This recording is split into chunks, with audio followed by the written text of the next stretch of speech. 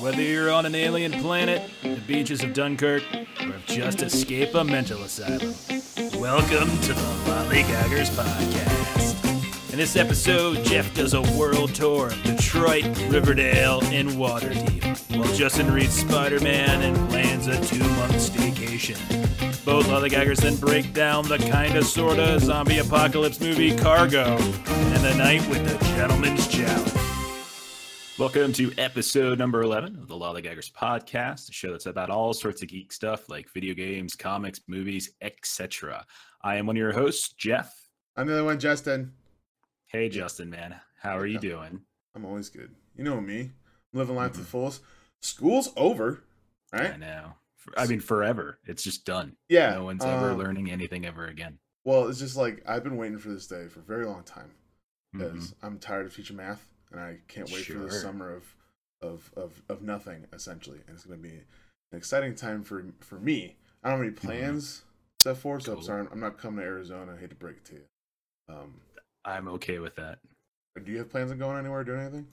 Well, I already went somewhere to help my sister out, but my wife just got a new job, so we can't really do like a trip or anything. So I'm just hanging out. Like I'm pretty deep right now into prepping the next D&D campaign we're just starting in July. So like that's kind of like the fun stuff I'm working with. That's about it. But no, I don't have any plans right now. Soon I need to be involved and be a talking head on like a stick. I'm telling you, we need to do the 2-player RPG thing that I got. That's like Total Recall, and we got to record it. Oh. I'm telling you, man. I'll talk off air about it some more. But I'm telling you, we do it, we record it, we release it. It'd be great. So what are your summer plans, sir? This is actually the first topic I want to get into this week. I've created a summer schedule for myself that is going to be revolutionary for me. To me, it's the I would equate it to a high school senior going into his first college summer about how excited all he is going to be for all these parties. But for me, it's about naps and movies. So I created a schedule. Okay. First off, I made a list of movies, TV, and video games that I need to accomplish by the time this summer's over. And if I'm able to accomplish this might be the most successful summer ever made. All right, so for movies, I got Dunkirk, which we'll talk about in a little bit. I gotta watch Get Out, The Big Sick, War of the Planet of the Apes, Logan Lucky, Blade Runner, 2049. I haven't seen that yet. Just came out on HBO, too. Yeah, I saw that. I'm like, ooh. John Wick 2. It comes at night, which is creepy, so I don't know how I'm going to be able to do with that one. Wind River's on Netflix. I have to finish watching the rest of the Disney movies with my wife. We set that in front of ourselves to do that. I got to finish watching the rest of the Marvel movies again. We just watched Doctor Strange last night, so we got 4 left, and I think Black Panther just came out on Just came on. You can I can rent it on Amazon Prime. Probably going to do that this week. So that's on the list too. Hell or High Water, I know that's on Netflix. Haven't seen that. Sicario. That's a good movie. It's a couple years old. I want to rewatch the Mission Impossible movies because the new one's coming out. Sicario, like there's a sequel coming to Yeah, there's that one too, yeah. To Sicario. I gotta watch that. You gotta watch the first one, right? Hateful Eight. Creed, haven't seen that. Let me go to TV, all right? Gotta finish Lost in Space, Mindhunter, The Rain, Atlanta. Haven't watched Atlanta at all yet. Have to catch up on Westworld. I want to watch The Terror since it sounds good. I enjoy The Terror. I'm frustrated as all heck with Westworld right now, though. But yeah. Yeah, I don't know. It feels meandering. I gotta finish Barry. I'm gonna start Cobra Kai. When I get that YouTube Red, I'm gonna let you know what it is so you can watch it too. Because Cobra Kai TV show, why not? I gotta finish Legion. Gotta finish Punisher. Gotta watch Jessica Jones. Silicon Valley. Gotta catch up on Rick and Morty. Haven't watched Mr. Robot yet. Gotta watch that. Fargo. Gotta watch that. Video games. Okay. Fargo's great. Yeah. Outlast 2. Gotta finish it. I'm very close to done. Alien Isolation. Still haven't finished Outlast 2. I'm not avoiding it. Shut up. Okay. Alien Isolation, Soma. These again games that are gonna make me poop my pants. Grand Theft Auto 5. I want to play it. I haven't played it yet. Doom looks really fun. I haven't played it yet. Witcher 3, which I've been told it's pretty much... You've never played Witcher 3? Nah, I've heard it's amazing though. You've never played Witcher? Oh my gosh. Dude, that alone would take you the whole summer. Are you kidding? There's so much in that game. It's amazing. Divinity 2, we have to finish. I don't know if those games are your thing though. No, I don't know if The Witcher 3 is kind of your thing. I like it. I don't know. I'm going to play Bloodborne. Gabe's been dying for me to play that for a long time, so I'm gonna play Oh, that's that. definitely not your thing. I'm gonna die so much. You're not gonna even get through the tutorial area. I'll figure it out. Okay. Fallout 4. I have to finish that. I'm very close to finishing that. Okay. Wolfenstein 2. I hear it's great, and there's a game called Undertale. I don't know if you've heard of it. Yeah, I know what Undertale is. Yep. So that's the things I have to do. Now the schedule, day-to-day schedule. Okay, ready for the day-to-day schedule. Okay. I wrote down a day-to-day schedule Monday through Sunday of what I'm doing. Okay. Okay. So Monday through Thursday is the same thing every day. Okay, so I'm just gonna say this for Monday through Thursday. I wake up somewhere around like 7, right? Okay. I get my breakfast in, whatever. From 8 to 11, I have football workouts. So I'll go do that with the boys. 8 to 11. 11 to 1, that's lunch/nap time. So I'll get home from workouts, eat lunch, take nap every day from Monday to Thursday. Okay. So I scheduled a nap every day for my life. All right. Scheduled a nap. From 1 to 6. I'll be streaming every day. This is my summer plans. So that's a 5-hour stream every day. That ain't bad. Right. That's good. You take care of a lot of those games on your list. Sure. Yeah, that's what this whole plan. From 6 to bed, that's when I have TV, movies, and time with my wife. That's basically what that is, okay? And who knows when I go to bed? It's summertime. I'm a rebel. All right. So that's Monday through Thursday. Friday, I get to sleep in. There's no workouts on Friday. I can wake up whenever I want. When I wake up, TV, movies, spend time with the wife, right? 1 to 6, stream, and then 6 to whenever I go to bed, that's date night with the wife. Every Friday. We're going out and do something. Like we went to a nice new restaurant this past weekend. So we're going to do that every Friday this summer. Was it called the McDonald's? Yeah. It's called McDowell's from Coming to America. Okay. Saturday is a repeat of Friday, except on the end of Saturday nights, that's me and you time, pal. That's for me and you. Okay? I'm on the schedule? Yeah, it's for recording time. I feel honored. Sunday open. It could be anything. We could do anything. Probably more TV. Probably record because that's what we. Because that's what we've been doing for the past 2 weeks. Because I'm past couple weeks. We've been flooded with garbage. So that's my summer plans. It's going to be the coolest summer ever, and I'm super excited. If I can accomplish at least 50% of this, I've done something phenomenal. So. It's interesting. Like I would make fun of you for doing this, but I'm not going to because my wife and I the past couple of years have engaged in like board game challenges every year that kind of schedule out like how many games you're going to play. So there's like the 10 by 10 challenge. And so you pick 10 board games from your collection and you play them 10 times over the course of the year. Or there's like the 20 by 5. You can kind of mix the numbers up as much as you want. Like pick 20 games from your collection and play them all 5 times, something like that. So we've done that before. We usually do good for about the first half of the year, and then we sort of like peter out. But I wish you how long do you have again? Like when do you have to actually get back to work? 2 months. I have like till August 10th or whatever. So who knows? It's probably not going to happen. But if I can get 50% of this done, sure, I've accomplished something. And my wife's 100% behind it. She's like, as long as we can finish our Disney movies, we're good. I'm like, all right. I'm all down for Disney movies. What have you been up to, man? I'm so glad you're excited. I can't wait to hear because I'm going to hear all about it. I assume. This is supplying stuff for the podcast. It's applying for the podcast. Okay, so I don't have like a big schedule. I do have this thing in my mind where I want to kind of go through over the summer. I want to start going through my Steam library of games that I've never played or finished, but I bought during summer sales. So many of those. And so I'm thinking of doing that, but the problem is I just hurt my hand again a couple of years ago. You probably remember this, but I ruptured a tendon in my wrist, and so like it's because you flipped your vet, right? You were driving your it's actually because I was painting a bunch, but whatever. Anyway, the point was like I'm having a little bit of some wrist trouble this past week, so I haven't really been able to play. It's totally putting some sort of damper in my Pillars of Eternity campaign, which is amazing, by the way. I hope to. I've heard really good things about it. Amazing, but I have instead bought a PS4 game last week and that's a little bit easier on my wrist. So it's called Detroit Become Human, and I've seen a lot of this on streams lately. Yeah. It reminds me a ton of the AMC show Humans, which is a really good show, actually, and just came back, I think, or just coming back this week.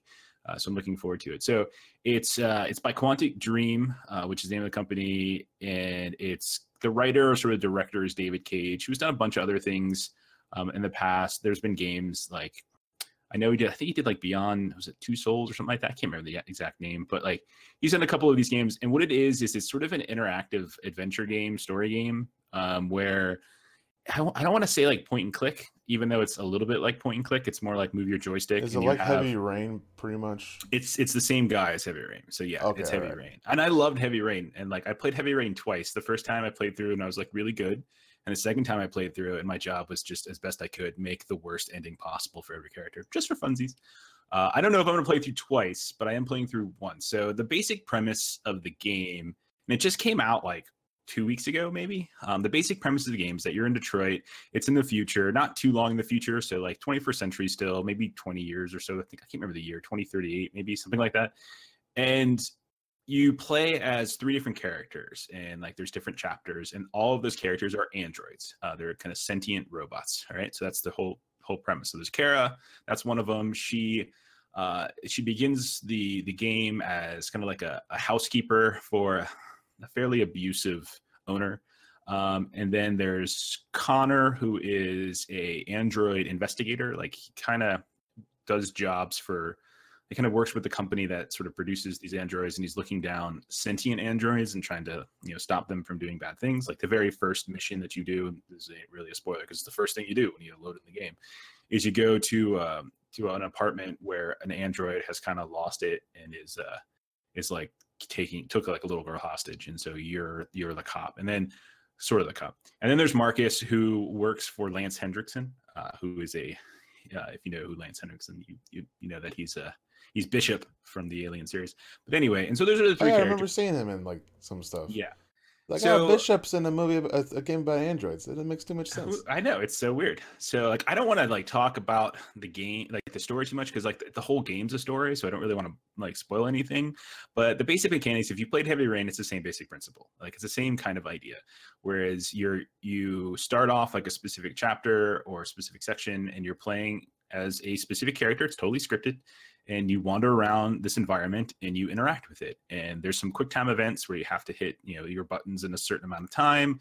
You converse with various characters. And when you converse with those characters, like you can respond usually in 3 or 4 different ways. And there's like a time limit on your choice. And if you don't answer by then, that's your choice, So, and all of that has consequences that sometimes will follow through that particular scene, or you'll come back later on. So like, for instance, like when I was playing on Kara, I found a specific way to escape, but I'm like, wait, I don't need to escape anything in this chapter. But then later on in the game, I was like, oh, okay. So yeah, now I see. So it's because I discovered something earlier in the game, it actually had a consequence or a use later on.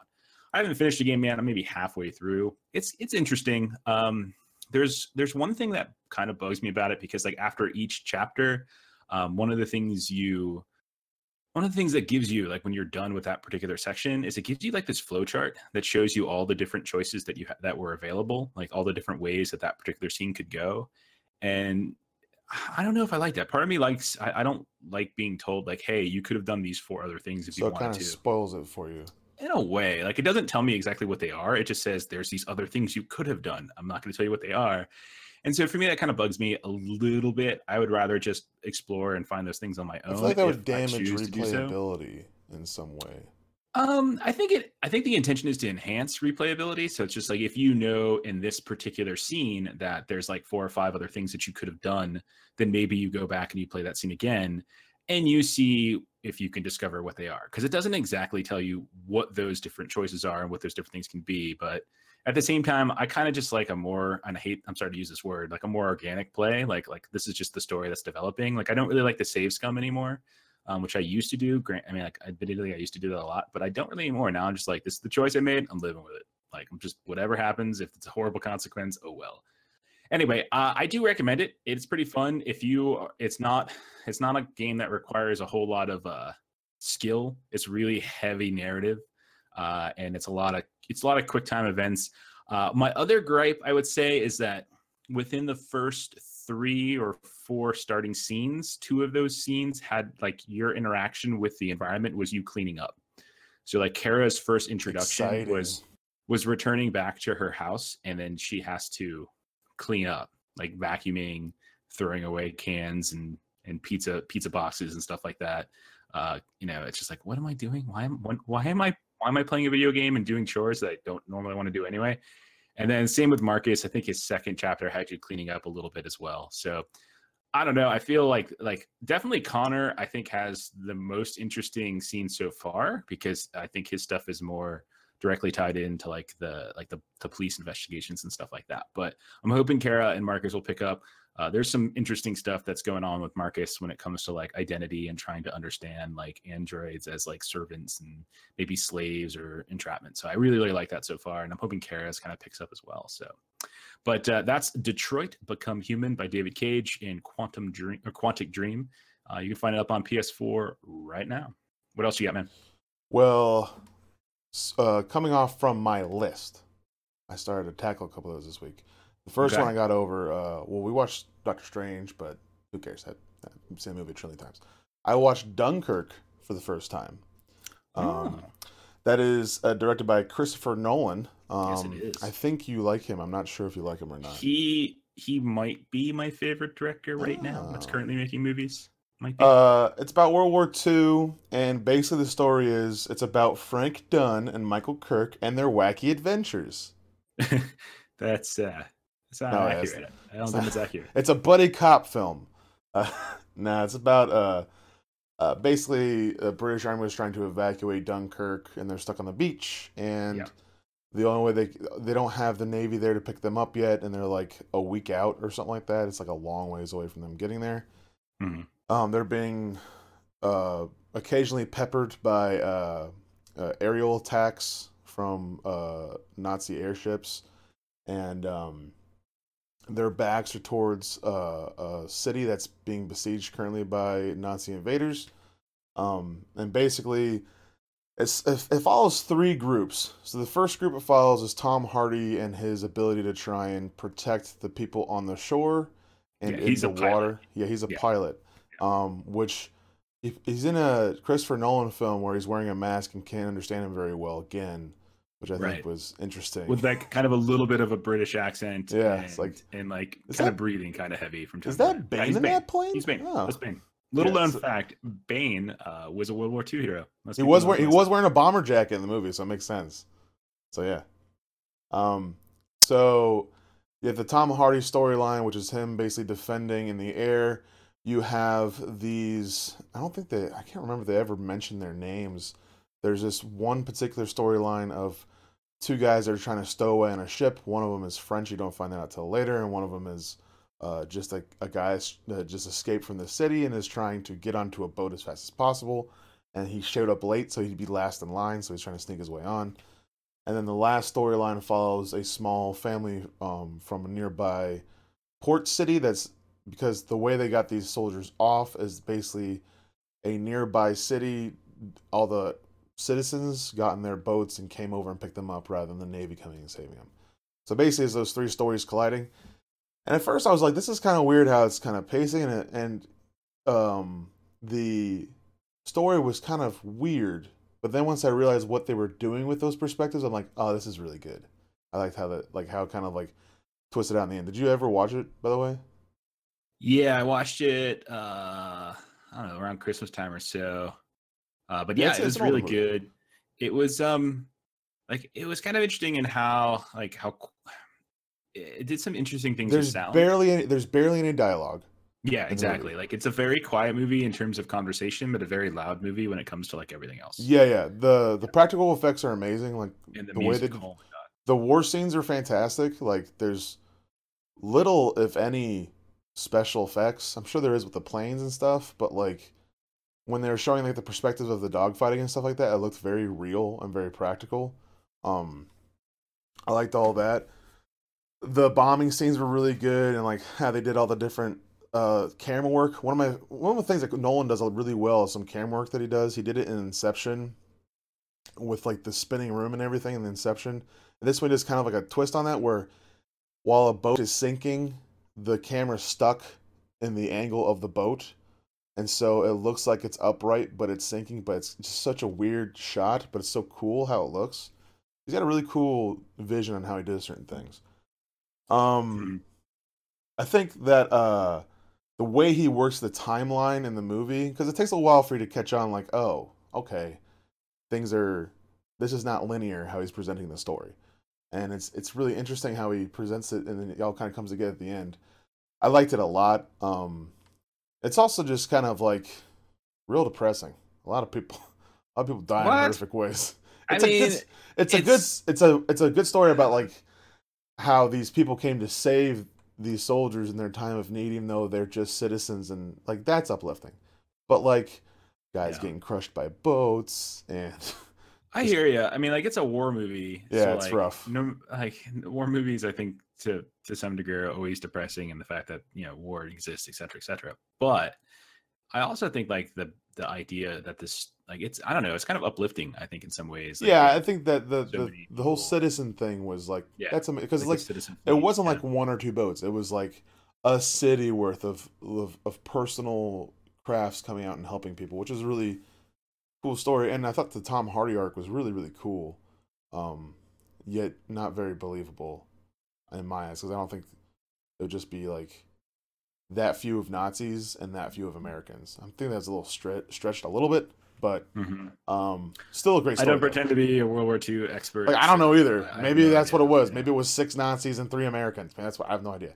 But like it was an interesting story, and I thought he was really cool. And man, when the grounding stuff's coming out at the end, I was like, please come out, because like even though you barely even see the guy's face and barely hear him talk, you're like, that's a really cool character. I really like. I want him to survive and live on. It's really cool story. yeah. But I liked it a lot. I think it's probably the best like period war drama I've seen in a long time. There's a lot of big ones out there that are huge to me, like It's Saving definitely Private my Ryan. favorite since Saving Private Ryan. Yeah, Like, it's pretty good.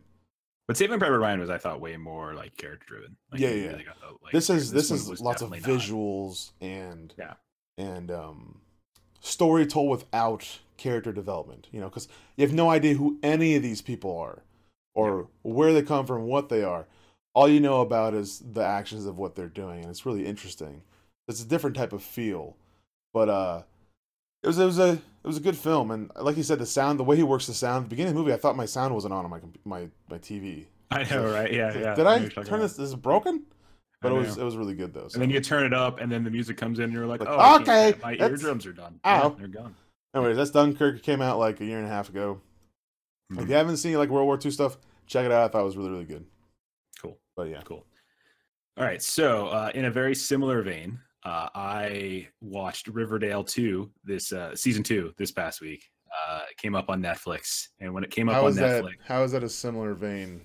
I don't. because it's awesome. Like, I mean, yeah, just Okay. because it's awesome. And yeah. So anyway, so like it was Monday, I think it was Monday morning. I was like, what am I gonna do this week? And then I checked Netflix and it's like Riverdale, new episodes. I'm like, well, there goes my week. Like You sent me a that's text message, and I'm like, what did I do to this man? I Oh know. God, This is your fault, man. You brought this on. So poor I bastard. spent the entire week last week going through 22 episodes. I think it was 22 episodes of Riverdale season 2, because season 1 was only like, I don't know, like 12 or something, and Did you season find 2 out who was his like, mother is yet? Have they revealed his mother yet? they revealed that in season 1. So yeah, it's Molly Ringwald. I thought you would love that. I'm like, oh, look at that. Yeah, that's fine. I don't know. I was never a big Molly Ringwald fan. Like I rooted for Ali Sheedy in Breakfast Club. That's I mean, that's who kind of the way wouldn't? I went. So anyway, Riverdale season 2. So like, there's a little bit of a story behind this, because like when we started the podcast, we started doing the gentleman's challenges, and one of the first gentleman's challenges that Justin gave me when we were kind of messing around was like, oh, you should watch Riverdale, the CW show. And I'm like, okay. So I watched it, and Justin like watched the first 30 seconds and then quit. And then he gave me like a quiz on it, and like none of his It quiz hurt questions. my brain. Yeah, it hurt his brain. I watched it and I absolutely loved it. Like, and because listen, I'll say this about Riverdale: it's trash. Like, it's total trash, but it's good trash. It's like how people get like those Starbucks or Dunkin' Donuts type coffee, and there's all sorts of whipped cream. It's super decadent, and you're like, that stuff's gonna kill me, and like it's really, really bad for me. But gosh, I really want it. That's What kind a of what way to Riverdale is. go. Okay, so like, I don't care. I'm spoiling crap like crazy, at least from season 1. I won't spoil too much from season 2. But so season 1 ended with such dramatic fashion, with Luke Perry, who is Archie's father, okay, getting shot inside Pop's diner. And it was just like, gosh. what? And you didn't know he could die. I'm like, Luke Perry, like, wait, no, you can't kill Luke Perry. Like, that's crazy. And then, so season 2 picks up, with that.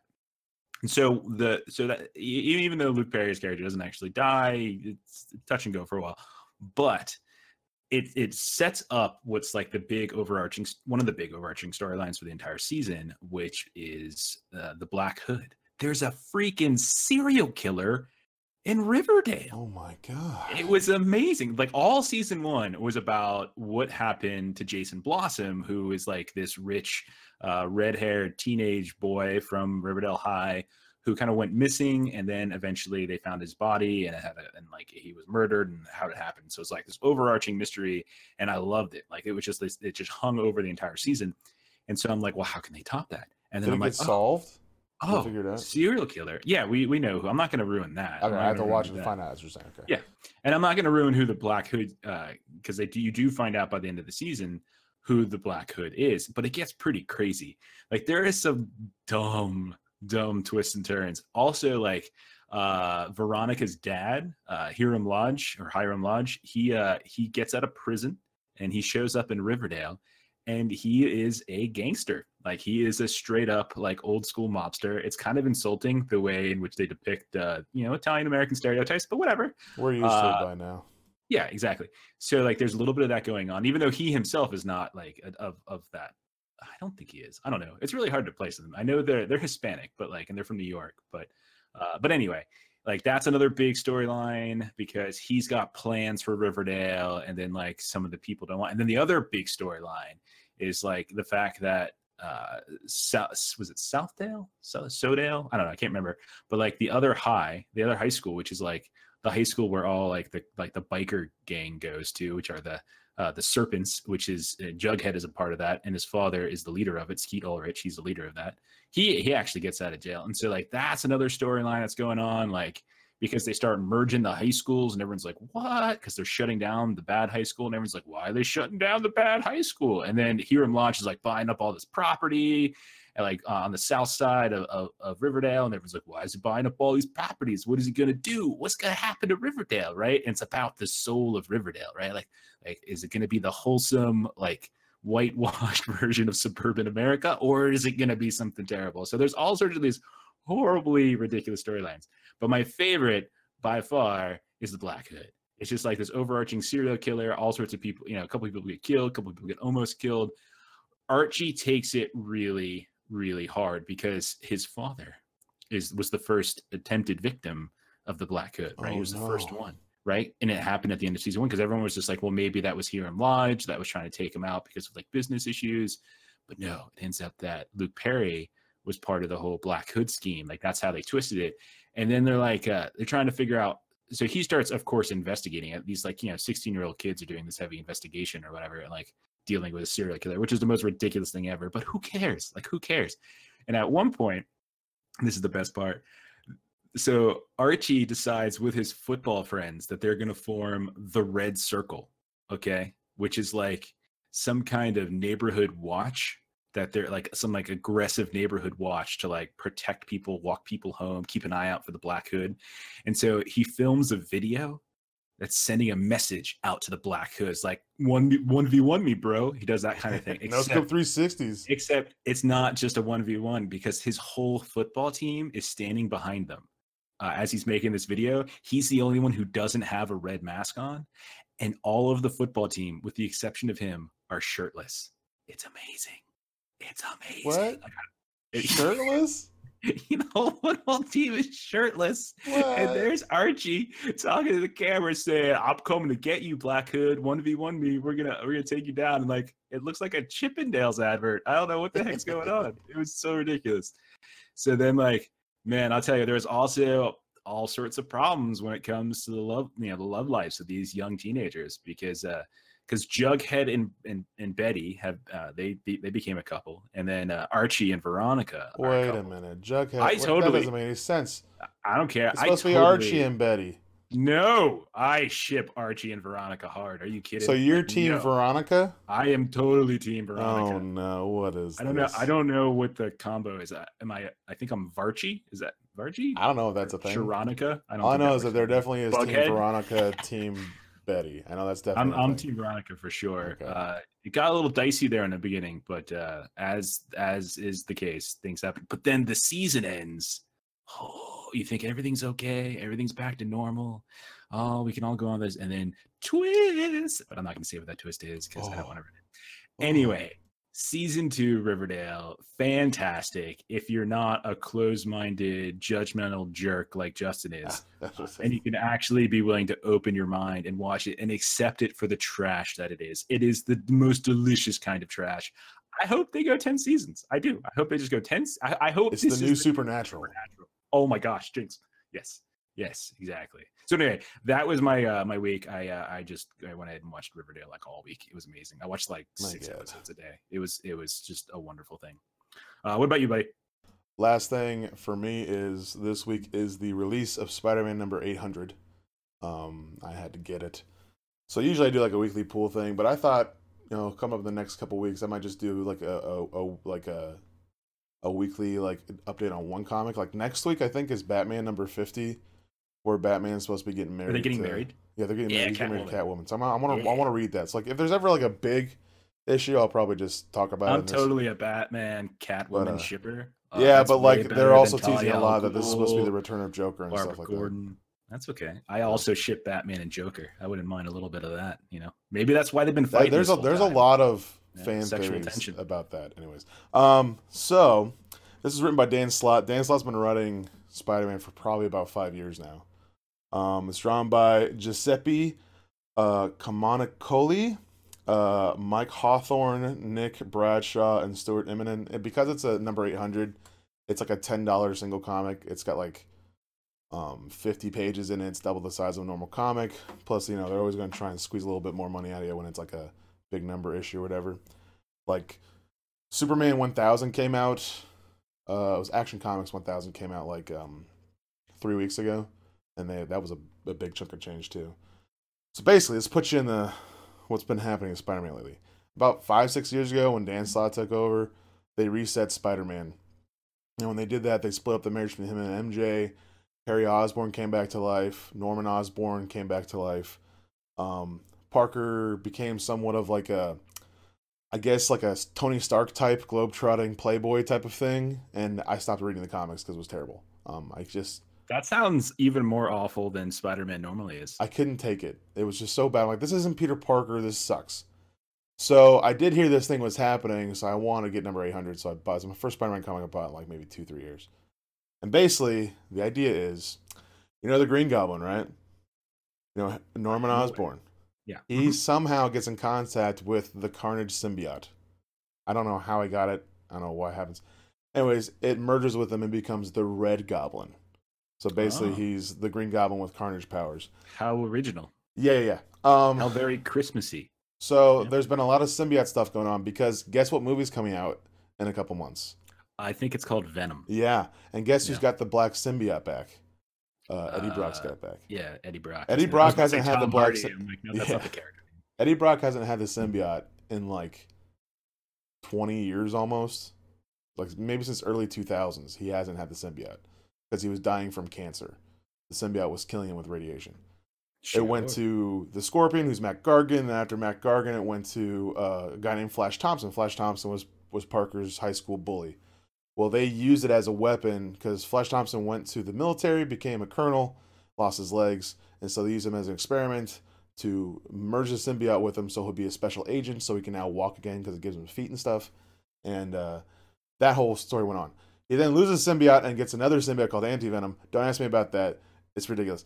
So then it becomes Anti-Venom, agent of... Yeah, so there's that. Anyways, there's 3 symbiotes running around. J. Jonah Jameson reveals to the Green Goblin who Spider-Man is. The reason why J. Jonah Jameson knows is because his father married Pete's Aunt May, and somehow he found out. So when Norman finally finds out about this, he goes for his family, tries to take out Aunt May, MJ. They've been estranged from each other for a while, but this is the thing where it's like, oh my god, maybe they're getting back together type of thing. To fight back, Parker puts on the black suit. He goes to see Eddie, Eddie hands him the suit. So now he's got the symbiote back on him, which he hasn't had the symbiote on him since the early 90s or like 80s. So like there's a lot of stuff in this thing that was like a lot of harken backs to old stuff, like Flash Thompson, J. Jonah Jameson. At some point, J. Jonah Jameson uses the Spider Slayer armor from like the early 90s when he first, or early 70s, when he first started fighting like Spider-Man. You had Eddie Brock as Venom, who has been Venom for years. You had Carnage. You had Green Goblin. You had Harry Osborn, where he gets on the Green Goblin glider and stuff like that. Anyways, it's a thing where it hit enough of the nostalgia in me and it was written really well where I think I might start picking them up again. It's a really good comic, good storyline. It makes you hope for the marriage to happen again. Dan Slott's done writing it soon, which I'm looking forward to him not writing it anymore because he has lost his mind and it's really boring, but he really went back to the old Spidey roots with this, like him being actually Peter and not some playboy globetrotter type of guy. And also Dr. Octopus is in it, but he's a younger, sleeker Dr. Octopus. So like it's interesting stuff, but unless they ever bring the marriage back, I don't see myself diving back in this again for a while because they nullified the MJ Peter marriage a while back, and it made me angry and most of America angry. So it broke your heart. Yeah, it just annoys me. But drawing's really good. They have different sections, so basically there's different chapters. Each chapter had a different art. All the artists were fantastic. The final artist where they're talking about like because Flash Thompson dies in the comic book. And when at his funeral, it's old style, looks like 60s type of era comic look, and it's really good. And it's really got some really good heartfelt moments.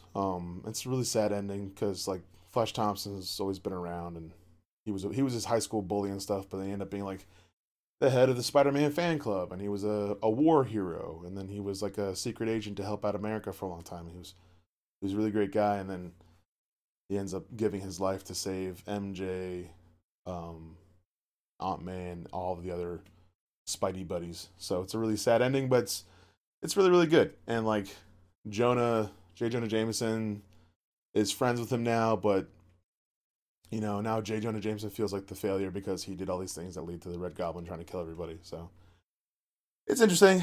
I'll stick with it for a little bit. And if it doesn't get any better, I'll probably be done again. But that's always been my biggest thing is I've always read all the Amazing Spider-Mans no matter what. But Dan Slott has ruined the character so much that I just don't care anymore.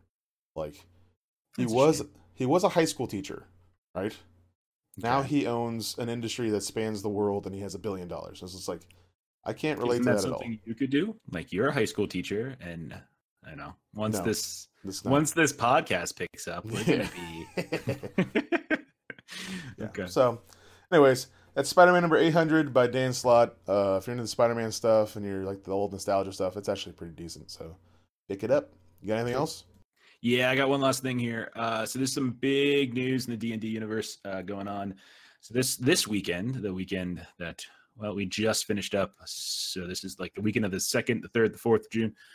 There was what's called the Stream of Many Eyes, which is kind of a 3-day extravaganza of I'd say live streaming on Twitch of various kind of one-shot sessions with a bunch of D&D personalities. These are some of the designers, it's like Mike Morrells, Chris Perkins, those folks, and then other people who are known for streaming, like Critical Role, for instance, like with Matt Mercer and whatnot. And so a lot of those folks got together and they did this like kind of 3-day promotional celebration, and that was to in part to kind of promote the new setting books that were announced. So they did this like last year when they were announcing Tomb of Annihilation, and so they're doing it this year. So the new books that are coming out, they're not out yet, but they just announced them. They are set in the kind of the city of Waterdeep. So if you know anything about Faerun and Dungeons & Dragons, that setting, you know a little bit about Waterdeep, but doesn't matter if you don't. So there's 2 books that they're talking about. So one of them is called Waterdeep Dragon Heist, and the other is Waterdeep Dungeons of the Mad Mage. So Waterdeep Dragon Heist is primarily an urban adventure. So by urban, that means it's like it takes place within the city itself. Whereas I think the kind of the stereotypical, the traditional Dungeons and Dragons sort of theme or idea is that you're off in some dank, dark dungeon, or you're off in the wild and you're fighting all sorts of crazy monsters. Dragon Heist is actually going to be set specifically within a city. It's going to cover levels 1 to 5. It's going to give you all sorts of different things that you can do. And so like when you have an urban setting, it sort of changes the way players function a little bit, which is one of the things that they're talking about they wanted to explore. So I was watching a few interviews that they did about it, where they start calling it kind of like a fish out of water story, how characters so often used to these dungeon crawls or wilderness encounters. And, they specifically talk about like, how does a barbarian actually work in a investigation within a city? Like, cause you're actually in a city, you can't go around murder hoboing everybody. You actually have to have serious consequences to your actions. There's gotta be a legal system, and you have to be careful of what you're doing. So the basic premise of this setting book is the idea, or this campaign book is that players are trying to prevent a villain from acquiring a massive treasure hoard that is somewhere in Waterdeep. Now, the really interesting thing, and this is something new that they're doing with this book, is that they have options of which villain that you choose, and the DM gets to choose exactly which villain they're actually going to face. And so there's a bunch of different options. And depending upon who the DM chooses or when it's being set seasonally, you might face a different villain, and that's going to offer different experiences. And they're not necessarily designing these villains in such a way that players are expected to like fight them in combat and overcome them in combat. In fact, it's probably not the smartest thing in the world to do, because at level 1 to 5, you're not particularly strong yet. These are villains that are likely, if you just do a straight fight, are going to walk over the player. So it's all requiring the players then to kind of explore different ways of problem solving, which is kind of interesting. So that's Waterdeep Dragon Heist. It's for 1 to 5 players. Now, 1 to 5 is not, that for us, like for the way my group plays, we would probably get to level 5 within about a month and a half or 2 if we played every week. So we usually, every 2 to 3 weeks, there's usually a level up depending on a couple different factors. So we would get through it pretty quickly. And so we are going to be starting up a D&D campaign soon, and we are intending a deep campaign. So we're going to go like way into like the 17, 18, 19, 20 area. And so the next book that they previewed was Waterdeep Dungeons of the Mad Mage. This is an Undermountain book. Now, Undermountain is basically a really deep in, like, it's like the world's biggest dungeon. If I know you're not entirely familiar with dungeon stuff, or with Dungeons and Dragons stuff, but Undermountain is basically the largest dungeon in Faerun, which is the name of the world, and it sits beneath the yawning portal, like this big old hole in the middle of this inn, and it's the villain of this particular dungeon is Halaster Blackcloak, which is kind of a crazy, nutty, lunatic wizard who, for what reasons you don't necessarily know, is sort of drawing adventurers into this massive absolute dungeon. And so this one actually goes from level 6 to 20. And so if you want, and I think this is kind of the intention, is that you're going to use both of these books. So you're going to, if you wanted to, you can start your campaign, go 1 to 5 within Dragon Heist, where you're just doing a lot of city urban stuff. But after about level 5 or so, you're kind of maybe getting a little unsettled and want to do other things besides just walking up and down streets and going into various buildings. And so they have the massive dungeon crawl, and that's what this ends up being. I'm a little bit more interested in the Dragon Heist one because I like the urban idea a little bit more than I like sitting in one singular dungeon. Even though the dungeon has multiple levels, each level is vastly different, has its own mechanics and flavor. There's all sorts of different people and monsters that you interact with, not always fighting. Sometimes you actually ally with different factions. Like there's the Skullport is going to be in it as well, which is like another kind of subsection within the dungeon, like a little kind of a haven in a way. So those are the two things they just announced. It sounds really cool. I also read that they have more to announce later this year. I heard and read on some social media that they're also going to be announcing some new setting books, which is going to be fascinating. I'm hoping really that one of them is Spelljammer, which is sort of like the sci-fi version of D&D, or Planescape. Planescape would be awesome too, but we'll see. So that's Waterdeep Dragon Heist, Waterdeep Dungeons of the Mad Mage. I should also mention that there are a bunch of interviews with Mike Mearls and Kate Welch and Chris Perkins. These are all like lead designers on D&D 5th edition. And there's a bunch of little quick videos as well about like the different characters that are going to appear. And these are like well-known characters within the D&D universe, so like Manshoon, Jarlaxle, Mirth the Moneylender, Xanathar, etc. And so all of those, they talk maybe 4 or 5 minute little interviews on D&D Beyond's YouTube channel.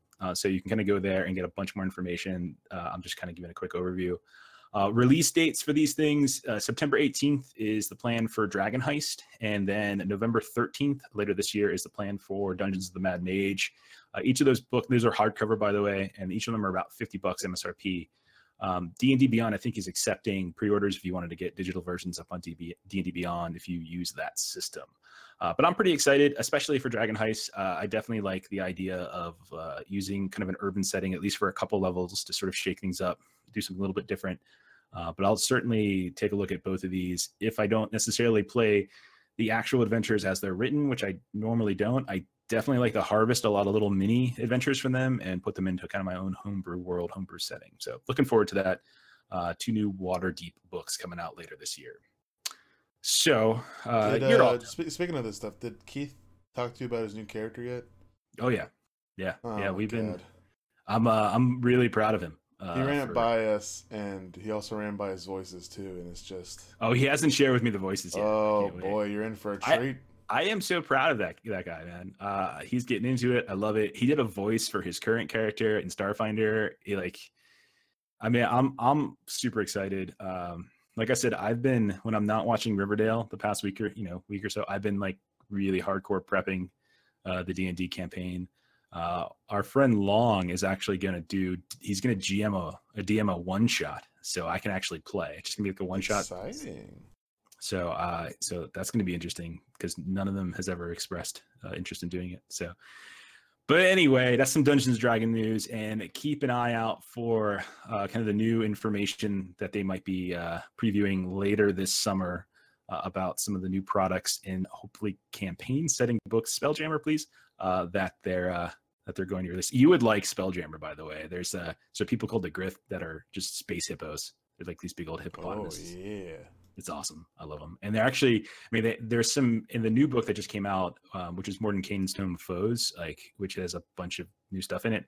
One of the, they actually have like some Spelljammer references. So myself and some other people are hoping that maybe that's a sign that Spelljammer might be one of the places they're going with one of their next campaign setting books. So we shall see. Okay, so that's it for us in terms of what we did this week. I think we're going to mosey on over and we're going to do a little breakdown. It's the movie. Breakdown. Cargo is an Australian zombie apocalypse film developed in 2017 and recently added to Netflix. It's directed by Yolanda Ramke and Ben Howling, and it stars Martin Freeman, which most people know as Dr. Watson from Sherlock Holmes or Bilbo Baggins from the Hobbit movies. Now, unlike most zombie movies, Cargo takes a fairly sobering look at the consequences of such a tragedy, rather than relying on kind of gross out mechanics or cliche character dynamics. Now, the story largely follows Martin Freeman's Andy, who is desperately trying to find a safe place for his infant daughter somewhere in the remnants of Australia. So for a while, he found safety with his wife on a riverboat, but circumstances arise that force Andy and his wife to leave the water and look for allies on land. All the while, we also have a secondary story that tracks Toomey, who is an Aboriginal girl, kind of pre-teenish age, who is trying to somehow bring her own father back from the zombie infection that he now suffers. And as the movies progress, naturally, these stories intertwine in different ways. New characters are introduced. Some are friendly, some not so friendly. But we're going to do our best not to spoil the major plot points, but at some point we probably will go a little more spoilerly. If we decide to do so, we'll definitely give you a warning. But that's Cargo on Netflix. So Justin, what'd you think, man? I think it was fine. It's very slow. It's basically 2 hours and 15 minutes long, and it's not that, but okay. I thought it was 105 minute runtime. Oh, I read it 2 wrong. hours and 15 minutes. Hour and 45 minutes. Okay. So I don't know. I think it's at the point for me where I am tired of zombies, and I think that's what this really. I have zombie fatigue. Fatigue, that's sure. What it is. And this doesn't necessarily bring too much to the forefront that's new and interesting to me. Like, I disagree with you entirely. It's fine, but like, I think it's a great iteration on the zombie. Like, it does not. Listen, man, there's no zombie of the week kill. Like, it doesn't gross you out. It Yeah, doesn't I try agree with at that. all. Like this is like Walking Dead loves to do that whole BS of like, oh, it's not really the zombies that are the danger, it's the humans, which is stupid. No, it's the zombies. The zombies really are the danger. And this one is like they're not really focusing so much on the zombies. Like it's not at all. Like it's really not about that. And so I kind of appreciated the fact that this was a zombie movie that really didn't focus much on the zombies. And so I actually definitely enjoyed that aspect of it. So I definitely can see what you're saying about the pace. It wasn't a fast, like it wasn't a story that moved really quickly, but I also don't really think it's an action movie. So to me, Yeah, I this don't felt think so more of a either. character I drama. just think So that like it's a drama. It's an emotional drama. It's for sure, about yeah, him being able to a father being able to ensure the survival of their child, and also exactly. having to go through the awful stuff he has to go through in the movie, and also realizing that people have fallen off the deep end or others have it worse off than him and stuff like that. And it's just like I get it, but I guess maybe I just wasn't in the right mindset for the movie, but I got the left or the not Left 4 Dead. That's different.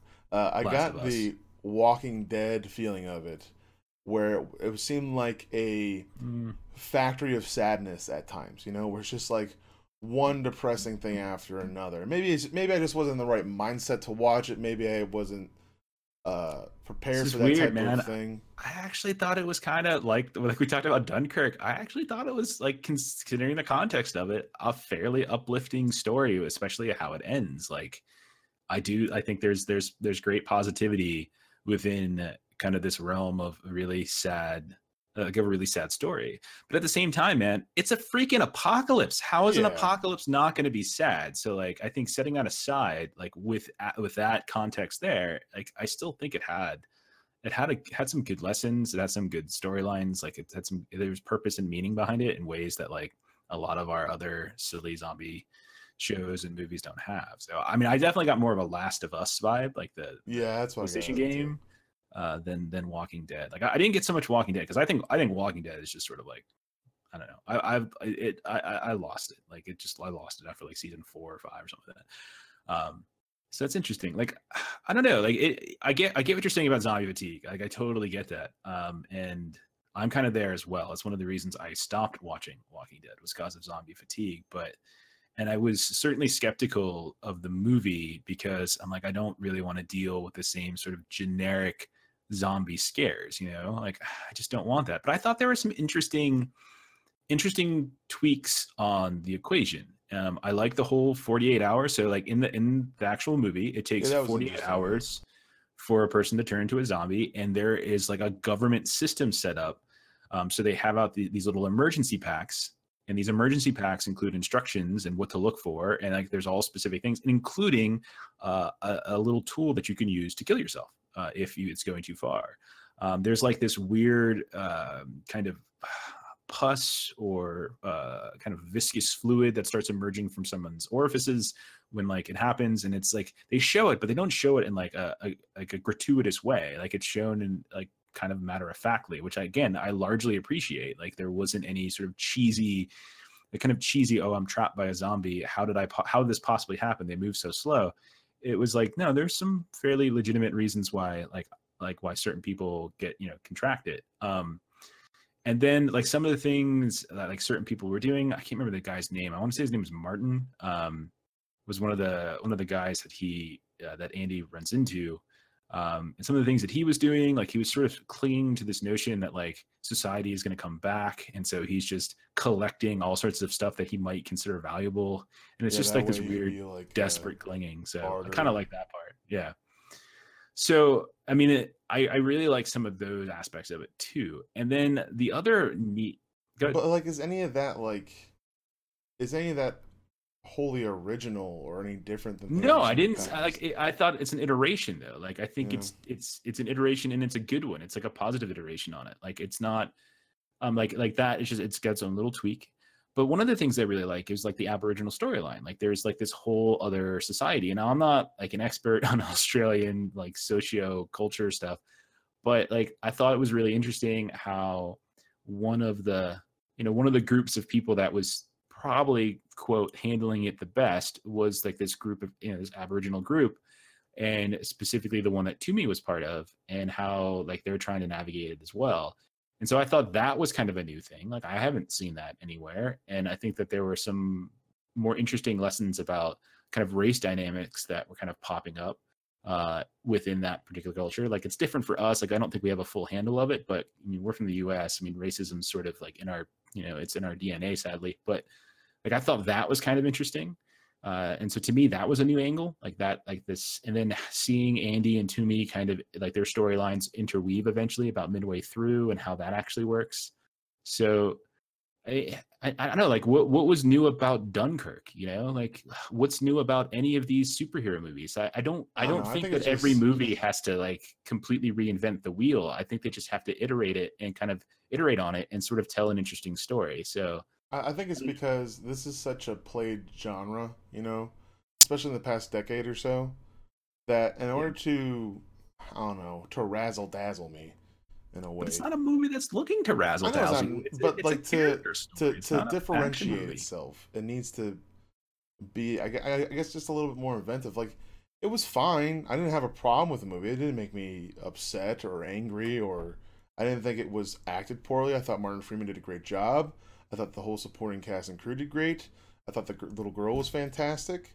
And I liked the way they did a lot of stuff. It's just, to me, in the end, it's just like, to me, in the end, it's just another zombie movie. To me, it's not. Yeah. It's not anything that's. I think that's unfair. Like I honestly think that's unfair, because I feel like if we're going to start like evaluating and judging movies based upon like the similarity they are to other elements in the genre, like dude, man, like we're like, how can, like, unless we're breaking new genres, like we're opening up new genres, like we're never going to have those things. I think there's a familiarity to this movie, sure, but at the same time, I think this particular movie explores aspects of the apocalypse or aspects of like what happens in such a situation in ways that, I mean, I know Shaun of the Dead didn't do it, even though I love it. I know Zombieland, which is apparently getting a sequel, didn't do it, but I still enjoy it. Like, it finds its own way to do it. I did think the whole Aboriginal thing was really interesting, where it's like those that people see to be subservient to them were the most prepared and the most capable of, because they fend for themselves and they know what they're supposed to do. And even for some other characters, like white characters, like they're still kind of like, even in this situation where most of the population is destroyed, you're still like not willing to open up your mind and have like the human contact, if that human contact is with, an Aboriginal person. So like, I thought, that was that particular prejudice really died hard in some people, like that was really interesting to me. So, I don't know. Like, I actually liked the movie. I would put it pretty high up, actually. I thought it was really interesting, and it was sad, but also at the same time hopeful in a way, which is, I like it when movies do that. I like it when movies kind of confuse my brain at the end, like in my emotional responses. Like I'm like, oh, I should feel happy and sad right now. Like we mentioned Save It Private Ryan earlier in the episode when we were talking about Dunkirk. Like that's another movie that like kind of confuses my emotional state at the end, where I'm just like, wait, like they succeeded, but at the same time they didn't, in a way. And so like, I'm both happy and sad, and I'm dealing with that.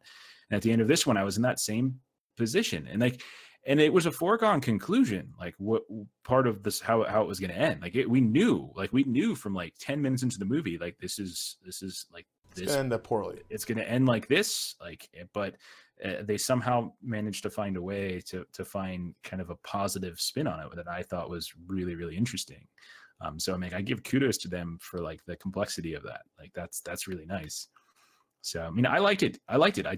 I didn't go into it thinking of it, okay, this is going to be an action movie. They're going to be running around from zombies. They don't run. I don't even think Martin Freeman like ever ran in the whole, maybe once. Like, and he never even ran from zombies. Like there was never any of that kind of, like all of those really cheesy, generic, cliche zombie moments, right?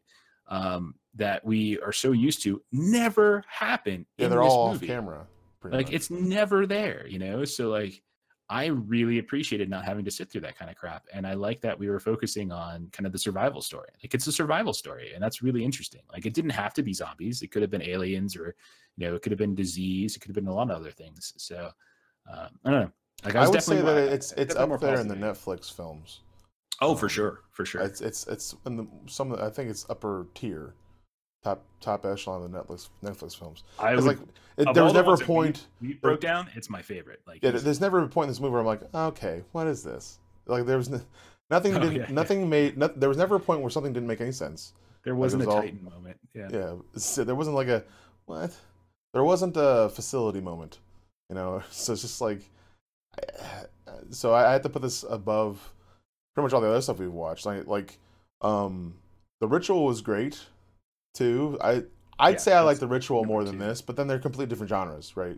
They're different ideas. But I think production and cultist, weird god stuff, and one's zombie stuff. So, but I think I like The Ritual a little bit more than this. Like, this was fine, but I like The Ritual a little bit better. But I would, if someone's in for a free will and romp comedy, I would definitely suggest this for somebody. I'd say if you want to go home with a smile on your face, watch this. No, I would suggest this. I think it's what, if Netflix keeps turning out stuff like this, we're good. As long as they keep on going to this level, but like, they keep on hiring bigger actors and getting bigger budgets. Like, there's a movie that they're releasing here. I forget who's supposed to star in it. Keanu Reeves is supposed to be starring in some Netflix film. It's supposed to be like $150 million or something like that. So they're spending a ton of money on it and stuff like that. So if they keep going down this path of good actors and good stories, I think it'll be fine. But I would suggest this to someone else. Would you suggest it? Yeah, sorry. I definitely would recommend it. I think it's an excellent movie. Definitely see it. If you're a person who is skeptical of zombie movies, like, don't go into this thinking, oh, it's a zombie movie, and then you'll be fine, because it really doesn't. I don't think it really plays in the same sandbox that, like, your traditional zombie movies play in. Like, this is a different kind of one. This is character driven. It's more kind of emotional family drama that just so happens to have a backdrop of a zombie apocalypse. Like, that's really all it is. So definitely highly recommended for me. All right. So yeah. All right, cool. So with that done, no major spoilers. Definitely go see it, or definitely pop it up on your Netflix, I should say. We are done with our breakdown for the week, and I think we're going to talk about some Starfinder stuff some more. Yeah. Nice. Now it's time for a little role play. Wait, nope. That's the wrong role play. All right, so this week I want to talk about puzzles, or how I drive my players insane. So my group, it's not that they don't like puzzles. It's just they get frustrated by them. At the same time, it's really fun to throw kind of a puzzle situation into the group and to see what happens, and see them kind of like try to figure it out, try to test it, try to play with it, the different things that they do. Sometimes they get mad at one another. It's really funny. So far in this roleplay corner, I'm still sort of trying to figure out exactly what I'm doing with it. But the topic this week is puzzles. So let me give you a quick rundown first of how puzzles most recently came up in the game that I'm running. So I am running a Starfinder game by Paizo. It is a game that we started back in November. So we are in month 7. We're going to be ending. We're getting very close to the end of the campaign. We probably have about 3 or 4 sessions left, depending upon some choices that they make. And then we were going to take a break and go over to D&D for a bit. So we're getting really, really close. And so in the game, for reasons that kind of involve the basic story, they were sent to a kind of distant planet, unexplored, in the vast. And it's a planet called Chaki 5, where they were looking for this alien compound. It's an ancient alien civilization, hoping that they can somehow find some kind of artifact that they can use to kind of bribe their way into this kind of xenoarchaeological black market. And so they found that alien compound. And so it's an alien compound by the name of like the Elowatans. It's just something I made up. It's just my own kind of creation. And so they're called the Gem Spinners. And so the kind of the theme of this particular dungeon or compound was that there were gems like everywhere, just like gems, and as far as everything was made out of gems and crystalline stuff. And so there's like fist size, head size chunks of diamonds and emeralds and all sorts of stuff all over the place.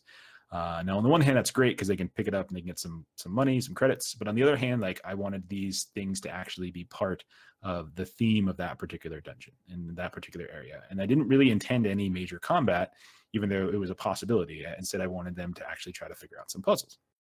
So they track down the actual compound itself, and I give them a very simple task, a very simple puzzle that they had to figure out, just a basic color scheme.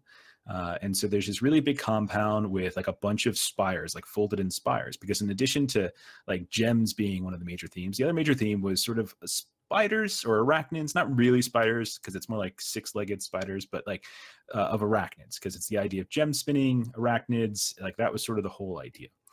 And so they had to kind of figure out how do they get inside the compound. And so I tried to give like a very simple puzzle at the very start to just establish like, okay, these gems aren't just stuff for you to pick up as loot, but they also need to be interacted with, and you can use them to interact with various aspects of the actual environment. And so on this platform, there were all sorts of these little bowls, and the idea was that if you put the right color gem in the right color bowl, it would kind of trigger and open up the entrance into the actual compound. They figured it out really quickly, no problem. I was feeling good. They were feeling good. Then we go inside and we actually get to the harder puzzles, because one of the things that it was going to be is just a sort of a test. Without getting too heavily into the Starfinder like lore that we're kind of playing with, there is one specific deity within the Starfinder universe called Elaritu, who's after like the hidden truth. And like there are apparently like 6 runes that are associated with different alien civilizations. And if someone is able to acquire all of those runes in different ways, then they might find some sort of power, transcendence, or some sort of understanding. And that's kind of part of the story that we're dealing with. And so that's what they're hoping to find. And so they're going through this test to see if they're worthy of kind of acquiring the artifact, much the way that in Indiana Jones movies, you have to do all sorts of different puzzles, and or a Tomb Raider, you have to solve all this same kind of idea. Like this is this wing of our adventure I was calling Alkari Sobs in the Temple of Boom, or no, in the Planet of Boom, excuse me. So I was like doing a bunch of Indiana Jones jokes.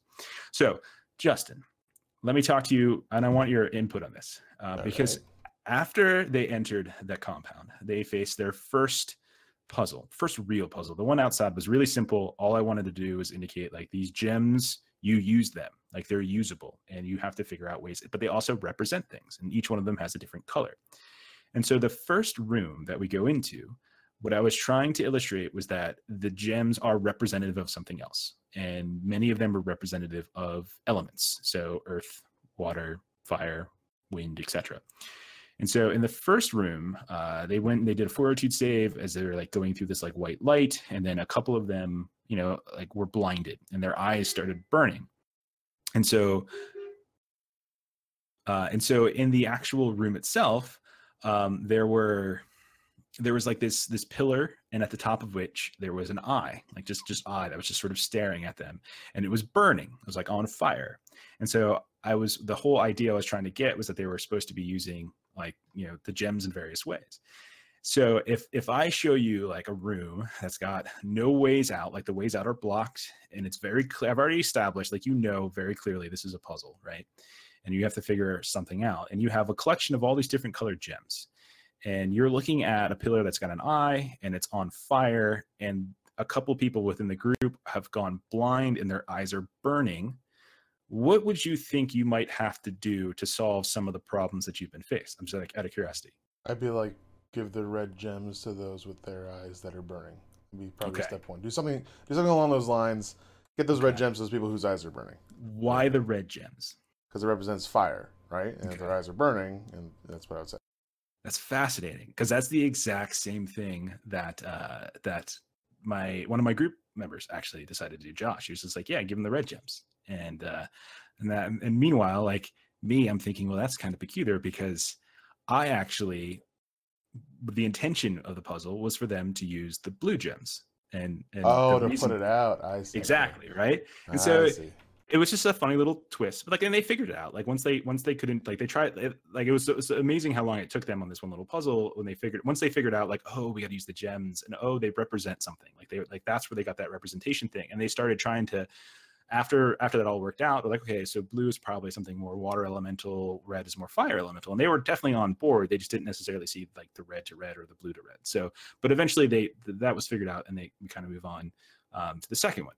And so a lot of the puzzles after that had to do with elemental stuff, and so some of them had to do with like comboing different things and trying to figure out exactly what to do. And so in one room, I had like it was like all sand, and at the center was like this like little this little statue that was headless. Like it didn't have a head on it. And like the idea was they noticed that outside when they put the gems inside of a little bowl, the gems actually mutated. They changed shape right in front of them. They became somewhat malleable, and they just kind of like became the shape that they needed the shape. And they totally figured out like, oh yeah, just go put a gem on top of the actual on top of the actual statue. So I'm like, yes, awesome, they got it, because they put the gem on top of the statue, and they're like, this one's probably earth. They drop an earth earth gem right on top of it. Worked out perfectly. I'm like, great, awesome. Then we go to another room, and it was like all water. Everything on the ground was water, and so in the center of the room there was a fish, and like it's like an empty vase of a fish, and they figured out like, oh, let's just start pouring water down like kind of that empty fish vase, and they figured that out too. So like they really started to pick up on it, and it was really exciting. And so like for me, one of the things I like to do with puzzles is, I mean, I have like my own solution in mind, like when I put together what I think a puzzle should be. But one of the things I'm starting to learn, or starting to be more open with, is that I should be a little bit more open-minded with the solution that, and allow sometimes that the players actually can come up with more interesting solutions than I might have thought of, because there's 5 of them and there's 1 of me, and I don't really test any of these ideas on anybody prior to bring them to the table. So like I don't really like revise them too much. It's just like, I think this is a good idea, I'm gonna throw it down, and I don't necessarily always see like every other little element. So for me, for puzzle making, like I've learned a few things. I've learned that there should be clues that try to indicate like what are the ingredients in this particular puzzle. And so for me, it was gems, it was it's elemental nature, trying to understand color coordination, and then knowing that there's 1 or 2 things within the room that very clearly need to be interacted with. It's just a question of figuring out exactly how do you interact with it, right? I like to have consequence with puzzles, and so each time they tried to do certain things with their puzzle, or they tried to like interact in a particular way, if they got it wrong, there was a consequence, and there's a consequence that very clearly illustrated to them that what they did was wrong. So for instance, in like one of the rooms, they were hit with a little bit of lightning, and that was to let them know like, no, it's not a room that has to do with fire. It has a room that has to do with like, with air and stuff like that, because like you're getting hit by lightning, right? So I like the consequence to kind of give a clue or a hint. But I also like the idea of failing forward. So the notion that like if they can't figure the puzzle out, I don't want them to just like bang their head against the wall for 2 hours that they're just doing the same puzzle over and over again. I want to be like, all right, they're not going to figure it out. Let's figure out a way for the puzzle or the trap to kind of trigger, and then let's fail it forward and find some other way to do it. And so that would be some of my suggestions I have for puzzle. Now, there's this one really interesting thing that kind of happened that I'll mention, then I'll stop talking. So they went through a bunch of different rooms, and all of these rooms corresponded to one of the various colors of gems. Now, when we talk about 4 elements, we know that then there is going to be a couple other colors of gems too, right? So it's not just like gems that are associated with specific elements, but there are also gems with other states of mind or states of being. And so like they went through like a room that was all about the concept of gravity. That was one of the things that they looked at. So it's not just elementals. But eventually they came to a room after getting through all these puzzles, after actually dying at one point and having to kind of reset the test. They came to a room in which a fight was going on between kind of this big 6-legged monochromatic spider that would occasionally change colors, and the colors would be like the different colored gems that they've interacted with throughout the actual dungeon, and a bunch of cultists that are in dark cloaked robes. Now, my players knew that they were coming to a planet and that they were kind of competing with this other cabal that was trying to acquire this artifact as well. Kind of like, Indiana Jones always deals with Nazis and stuff like that, right? And so they get into this room, and it was fascinating because they immediately started fighting the spider. Like they never once started fighting the cultists, the people in the cloaks, and they just totally allied with the cultists because they're humanoid, right? And they just start fighting the spider. But the spider was like super powerful, and eventually, like the spider was just like, okay, it is like, okay, the fight's over because I'm just gonna wreck the floor with you, and let's sort of talk. And like it was really sort of exploring how like why the spider started communicating with them, like why did you immediately jump to like ally with these other people, why did you not ally with us, etc. And so because that was sort of like the guardian, it's like so it was sort of an interesting moment how that all worked out. But it was a really interesting session. They got off that planet a week ago, and they're currently planning to actually kidnap somebody because they're being blackmailed into doing this kidnapping, and they're trying to free some of their family members and some of their employees. And so they're kind of doing a crime to try to help whatever. But anyway, it was fun doing puzzles. I really like doing puzzles. I think it's a good way to sort of shake things up. Don't do them all the time. I definitely wouldn't do them all the time, but every now and then having some puzzles would be a good idea. So for me, it's all about setting up an environment where the clues and triggers are clear, where this signals to the players like, yes, this is a puzzle environment. There is something here that you need to figure out, right? But also be open-minded with the solution, because players might come up with something better. And I think most importantly, like, don't just expect them to get it. They have to get it this one way. And for 3 or 4 hours, if they're continuing to fail, don't do that. Like after whatever time limit you think is acceptable, if it looks like they're not having fun, or if it looks like they're getting frustrated, figure out a way for them to fail forward, or be open-minded about how that puzzle is solved. So that's my Starfinder talk, my little role play for this week. Puzzles, they're fun. Even if my players say they aren't, they're fun. And now, it's time for the Gentleman's Challenge. All right, so the Gentleman's Challenge is a little segment we do every week here on the Lollygaggers podcast, where Justin and I assign the other some kind of activity, some sort of challenge that they need to meet for the next episode. Sometimes these challenges involve us watching a TV show or a movie, reading a comic, playing a game, and to ensure that we have completed our task on the next episode, we quiz each other. Now, usually these challenges either A, involve us assigning the other something bad, something that's going to drive the other insane, or something really good, and we're looking to kind of broaden the other person's mind. So Justin's, for instance, he's assigned me, a video game, Slay the Spire, and he's assigned me like a comic book in terms of Kingdom Come, to try to get me to play things or do things that I wouldn't normally do. And I've done the same with Justin with like Exit the board game or Unlock. So Justin's going to go ahead and start us off this week. And I should also preface that we spoil the heck out of everything that we do challenges with. So this is not a spoiler-free zone. So go ahead, Justin. What did you have to do this week? This week I had The Returned, but the French version was Les Revenants. Les Revenants. This is my 2 years of high school French come to. Did you really take French in high school? Yeah, I don't remember any of it. I know calculatrice is calculator. That's about it. I remember nothing. It's created by Fabril Gorbet. Gaubert. This is going to be real bad. The stars are Anne Consigny, Clotilde Hesme, and Frédéric Pierrot. All French is just you don't say the last consonant, pretty much. Is that what it is? Is that you cut off half the word and do like "huh" at the end of it. Anyways, basically the story is a small mountain town, I'm assuming somewhere in France, where yes, the town has a whole bunch of different, people that reside in it. And in this particular place, out of nowhere, people are coming back from the dead and walking around town again.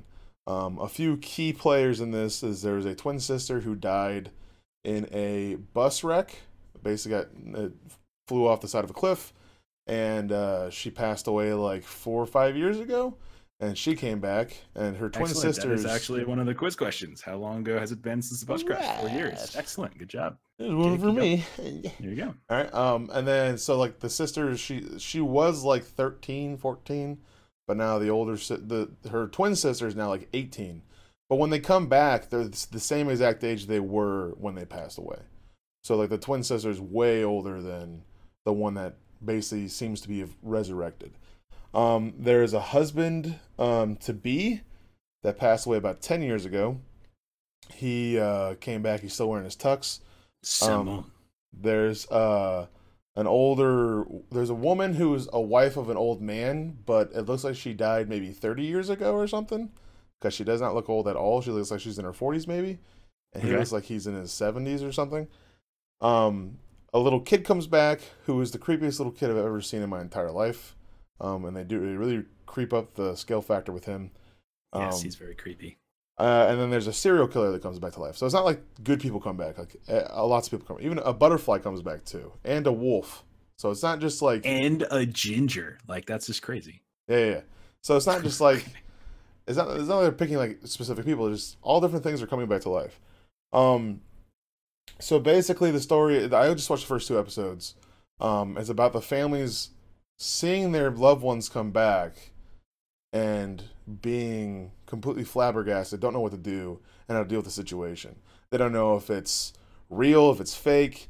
They don't know how to, because these people have been gone for a very long time, and like it's not normal for people to come back to life. They keep on mentioning over and over only one guy's done it in the past. And I think they're talking about Jesus Christ. But like it's just an interesting story. For me, it's interesting because, you know, I'm part of what I like to call the Dead Dads Club, you know? And it'd be very interesting if this same exact thing were to happen to me. I'd be really confused and concerned because now, like, these people have moved on. They've learned to deal with the pain, learned to live their lives post this tragedy, and some of them have finally gotten past it to where they can start dealing with their lives in a healthy manner again. And now they feel like they're going crazy, or they feel like they're relapsing from their depression, or they just don't know how to deal with it mentally of what's going on. Others are in different aspects of their life, remarried or with new people, and it's just a really interesting idea that these people don't understand anything. The only thing that's commonplace about all these people is they can't sleep and they're very hungry. That's the only 2 things that's common across all these people. Yeah, they definitely like meat. So it's interesting. Might they be zombies, Justin? Maybe. I liked it. I want to finish it. Seems like there's only 2 seasons. I believe that's correct. Does it finish completely, or is it? I haven't actually watched season 2. I only watched season 1. We never went back and watched season 2. I'm just terrified to figure out. It was a really long time between when season 1 on Netflix and season 2 on Netflix came out, and so it's on our list to watch. I'm just terrified to find out if the reason why they came back is terrible or not. That's all it is. Yeah. I just want it to be good. Like, I know that the end of the season gets really weird, but in a good way. Like, I know that what's that one with Justin Theroux on HBO? Leftovers. I know, like, that whole thing was good. Like, the way they handled it was good. But I'm really scared that this is not going to be good. I haven't finished Leftovers. It was a factory of sadness for a while, and I couldn't take it. So but I did hear it gets better, so I'm gonna have to watch it. But it started great and continued to be great and ended great. Like it's one of my favorite shows of all time. I'm gonna have to finish it. I'll have to add that to my list. List of things to do. But I liked it. I want to finish it. But I'm just terrified that the reasoning is stupid, and that's the only thing I'm really scared of for the show. Like, it's acted well, the cinematography is good. I'm really curious what this little boy is and like what his story is. I think it's interesting that a serial killer comes back to life, like out of all the people. Holy moly! Right. And I like how you find out at the end of the second episode that they're linked in certain ways. Yeah. So it's really interesting. So like, I thought it was good. So I'm ready for your questions. I already got one. Okay, you got one. I think you're gonna do pretty well. So what causes specifically as you can? What causes the bus to crash? Am I allowed to say this on our PG podcast? What? Because you could say it without like. Okay. don't use like profanity. Or So anything. her name was Camille. Camille's twin sister Lena stayed at home and was having relations with somebody. Right. Camille's like heartthrob, like crush or whatever. And I guess Camille was having some type of twin thing where she was experiencing it too. And she started freaking out and wanted to leave the bus. And then she basically distracted the bus driver. The bus driver did not see the little boy in the highway, avoids the boy, and goes off the edge of the cliff. That's what happened. That is an excellent job. You basically covered 2 questions, because the other one was why wasn't Lena on the bus? She was faking. You got sick. almost every single bit. There was one little piece of information I wanted more, which was the boy's name, which was Victor. So I'm gonna give you like, that's not his name though. This is the name that the lady gave him. but that's it's the name that's all that matters. That's how they refer to him. So you got almost everything there. So Okay, like, tiny little mark off. Other than that, like, excellent job. Very proud of you. Oh, Okay. Yeah. I enjoyed the show. I think you can tell. Yeah, 2 more questions for you. Number 4. What's the name of the diner where Simon beat the crap out of that one dude? It was the American Diner. That is correct. Wow, Because it was so American. I was like, is this what French people really think of us? Yeah, well, I mean, we think, French people. It's all baguettes and like croissants. Like Pepe Le Pew and stuff. So I don't. Everyone wears a beret and a striped I think shirt. it's a 2-way street, perhaps. Yeah, I guess. Okay, and then final question. Killing it. This one's actually very difficult. It's the hardest question of all of these. Okay. If you can, I would like you to explain to me how this combination of characteristics makes Jerome, the father, a sexy man. Okay. His excessive smoking habit. Okay. He's balding, and the hair that he does have left is completely crazy and terrible and wild. He's got bozo hair.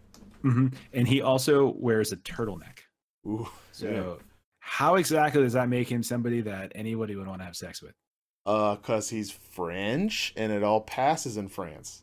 Oh my goodness, that is correct. Oh my gosh. I'm batting 1,000 a day. There we go. I'm gonna give you like a 97% on this. Like a 97. That's fantastic. I am pulling so up my proud of you. GPA.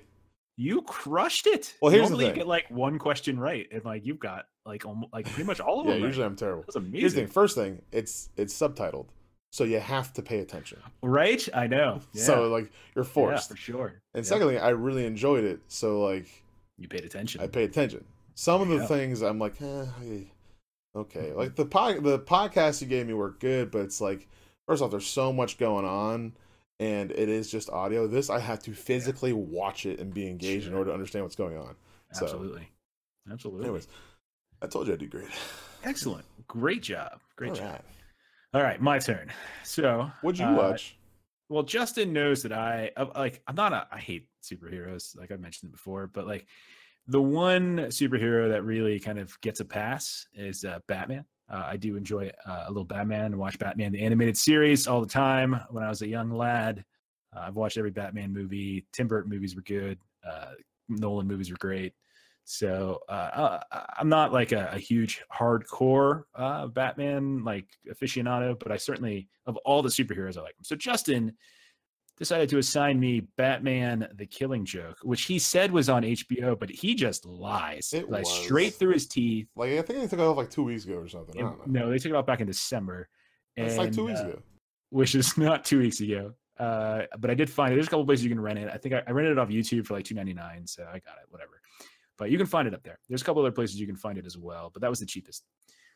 So Batman: The Killing Joke is an animated quote movie, which came out in 2016. It's directed by Sam Liu, and it's written by Brian Azzarello and Brian Bolland, who also has a writing credit. He was one of the writers of the comic with Alan Moore, and it's based off that comic.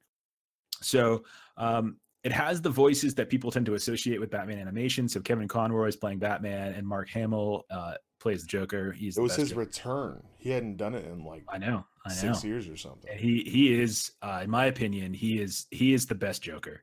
I put him By first, and then like a bunch of other people that don't ever actually.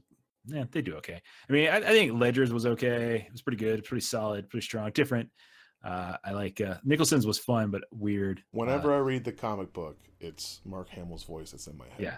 Oh, I totally. I love his voice. Okay, so anyway, so basically, the movie isn't really a movie. It's more like 2 episodes of Batman the Animated Series that are joined into one movie-length sitting, with like a gap in between them. And so like there's like one episode that takes about 20 minutes to 30 minutes, and that one focuses on Barbara Gordon's Batgirl, who's voiced by Tara Strong, and how she's getting a little too obsessed with catching a young kind of demented gangster named Paris France, which is a sort of a jokey little name. And she's been helping Batman for a little while now. Batman tries to warn her not to get too close to this, that she's like floating near the abyss, whatever that nonsense abstract stuff is. She doesn't really listen, and he keeps trying to get her not to like get involved. Like, I'll handle it. But she gets to the point where she almost beats the crap out of him, and that's when she realizes. Also, she bangs Batman, and eventually quits being Batgirl. That's like, the big problem with this, by the way. Man, that bothered me so much. It is Batman the biggest issue with this thing, because first off, hangs out with Commissioner Gordon all the time. It's just like she's supposed to be like his little sister or daughter. Right. The ages were they kind of creeped me out a little so bit. Like people in the comic book industry, when this movie came out, like that's the biggest thing people had a hard time with, because they hated that. They absolutely hated it, because it was like fireworks, Justin. It was like fireworks. Well, it's always been her and Dick Grayson. It's never been her and Batman. Like that makes sense because they're the same age. And maybe I'm being ageist or whatever, but like it's really creepy when the guy who's kind of like your father figure or uncle figure, and like you bang. It's really strange, and people had a huge problem with it. I can see why. Like it was like I was just like, I'm not as in tune with it all, but when it happened, I was just like, what? Yeah. But I think the whole reason for it is they were trying to give more of an emotional value to the second part, which they didn't have to do that, I think. So the second part then is basically the Killing Joke at that point, and that's where Joker escapes from Arkham as per usual. Batman is kind of at this existential point where he's got this internal debate going on. He's just like, why can't I get through to the Joker? I don't want to kill him. I don't want to get to that point where it's either he kills me or I kill him. So he goes to visit the Joker at some point in Arkham, but Joker's not there. He leaves some other person there, who's just like playing with solitaire with cars. By the way, this is a shot for shot of the comic. By the way, cool. This is like they almost like took the panels from the comic and used it as a storyboard for the. Well, that's easy. So the Joker decides to attack the Gordon family as a way to kind of teach a lesson. And that includes going over to Barbara Gordon's apartment when it was supposed to be daddy-daughter night or something like that. And he shoots Barbara Gordon right there in the stomach into the spine, which eventually leads her at the end of the episode becoming Oracle. And then Commissioner Gordon is abducted and he's psychologically tortured in the Joker's new hideout, which is, wait for it, a carnival. Like, whatever. Batman tracks him down. There's all sorts of different like carnival people. There's like the bearded lady, etc. There's the strong man, so on and so on and so on. There's a bunch of them. And he's just like, he's just frustrated. At one point they have, they start fighting, going back and forth. Eventually at the very end, like Joker's caught, and he tells him a joke and about like 2 people trying to escape an asylum. And then they both have a laugh, and that's the end. What do I think of it? You forgot the most important stuff of the movie. What's the most important stuff? Like, you get the Joker's origin story. I literally gave you what I thought was the most important stuff. You get Joker's origin story. Yeah, there's Joker's origin story. If you choose to believe it's Joker's origin story, he specifically says, like, at the end, like, he gives you some reason to potentially doubt that, because it's like sometimes you remember the story differently or sometimes you tell it differently. So I thought the implication was there. It was kind of like the way that Christopher Nolan's Joker was just like, you want to know how I got these scars? And he told a different story every time. So, I mean, I think when you go insane and you can't trust your own memory anymore. So I don't know how much. So, but yeah, like there is that, which is he was a down on his luck comedian who got into it with like some gangsters, and he was going to help them out when they were going to kind of steal some stuff from like a power plant or industry, like industrial setting. His wife was pregnant, and lo and behold, when they're doing the job, just before they do the job, he finds out that his wife gets into, I think it was a car accident, and dies. And he's like all freaking out. He's like, I can't do the job anymore. And they're like, no, you're going to do it.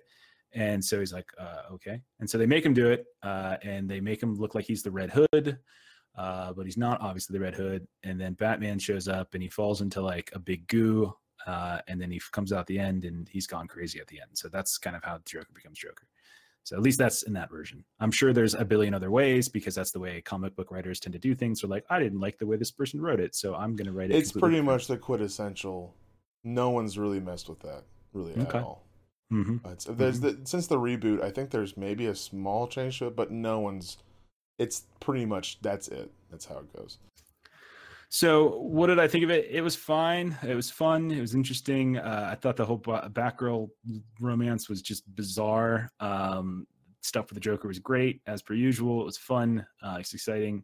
So yeah, I liked it. I mean, it's a Batman the animated. I love Batman the animated series back in the day. It's drawn by the same people too, but Yeah. they just Well, took yeah. they took some of the inspiration from the comic, but it's Mhm. drawn by the animated series people.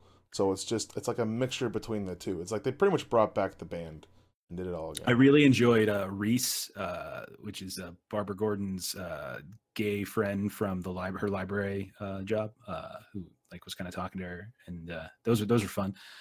And she yells at him at one point.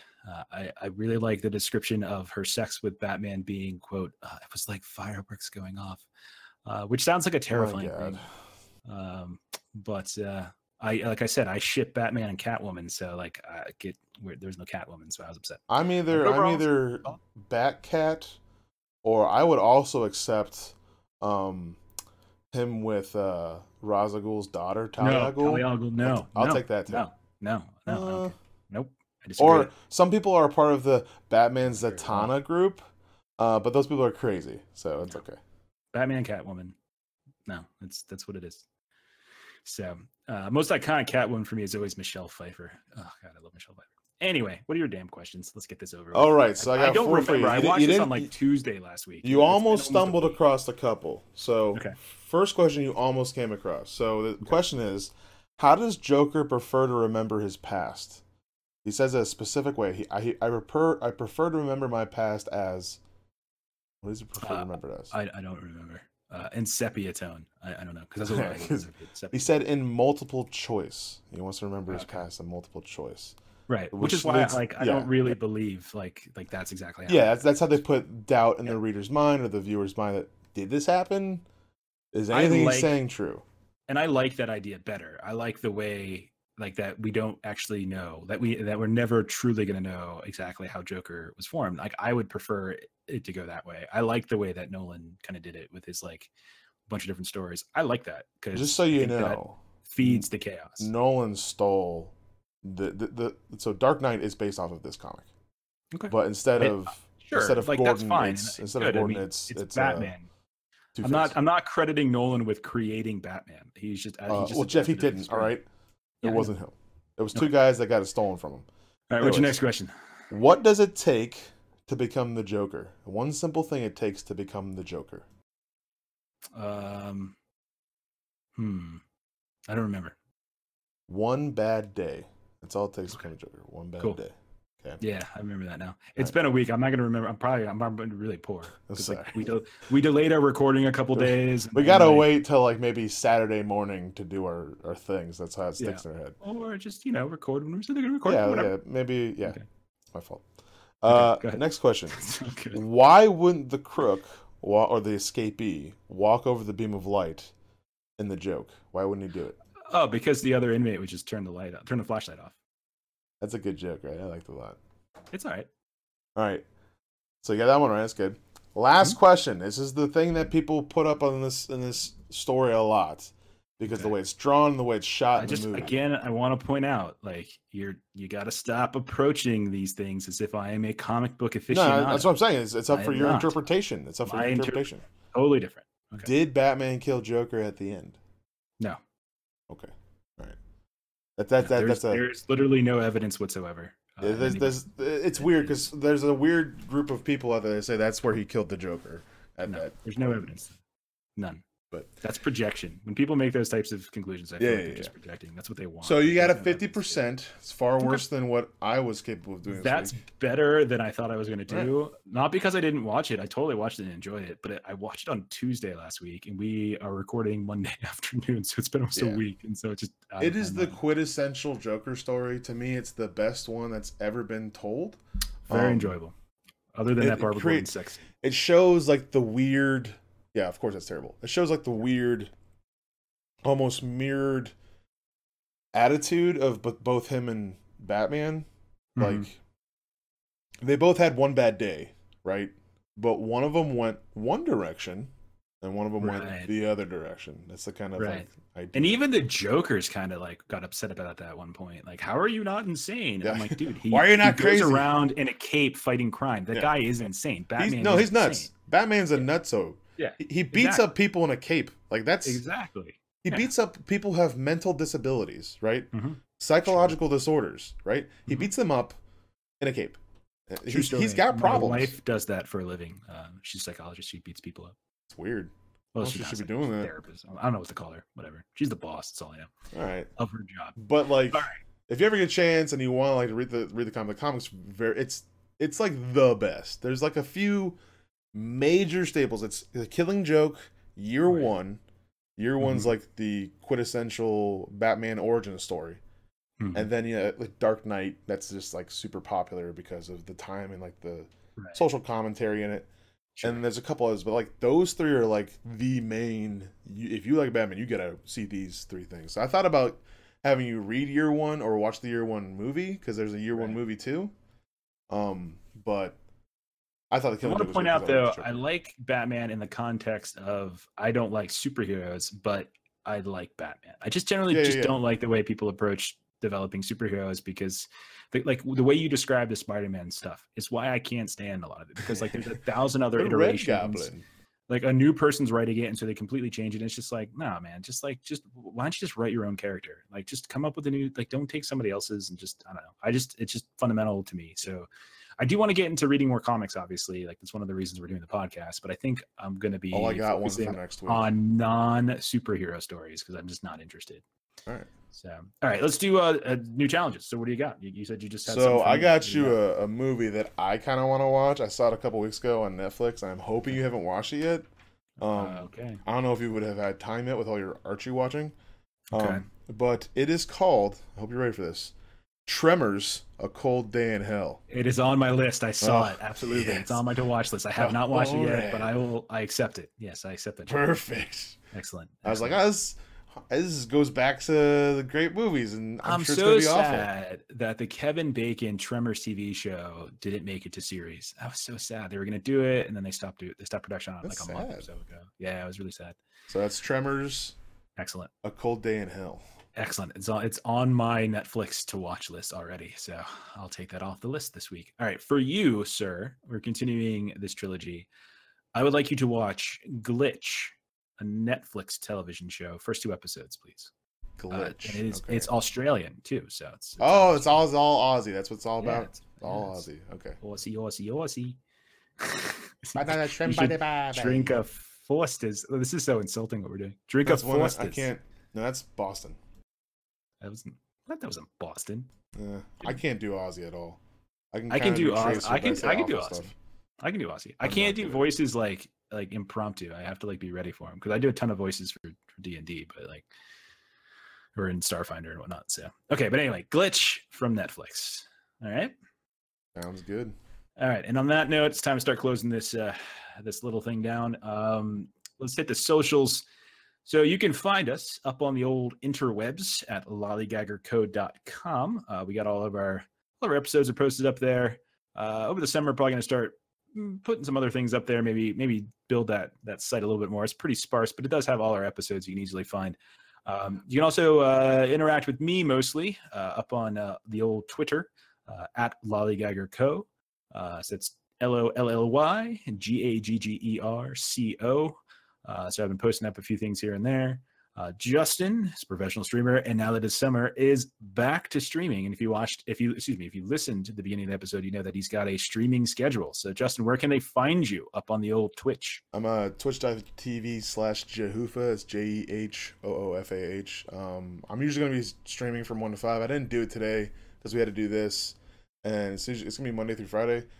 Plus, I just had the longest weekend of my life, so I just wanted a day of doing absolutely nothing and napping, and so that's what I got done through a stormy rains. So, Right on. but usually I'll be doing that. I'll be doing Doki Doki Wednesdays. I'm looking forward to that. Scary Thursdays, and my brother Jeremy wants me to do Shenmue Mondays. I don't want to do that at all. I love that idea. But That's a He fantastic keeps idea. pushing. I'm like, we playing should do Shenmue. I'm like, I'm never I playing second Shenmue. It's okay. Now I know what the next challenge trilogy is going We've to got be. to play all of Shenmue. I got this, Jeremy, man. No problem. I got it. All right. And with that note, it's time to say some thank yous to those people who made this little show happen. You ready, Justin? Oh yeah. All right. So, to Benedict Cumberbatch, who hopped out of an Uber in London to chase away a bunch of muggers that were beating up a he's a hero. cyclist. Thank you for showing the world that you don't have to wear a cool cape or spandex to be a hero.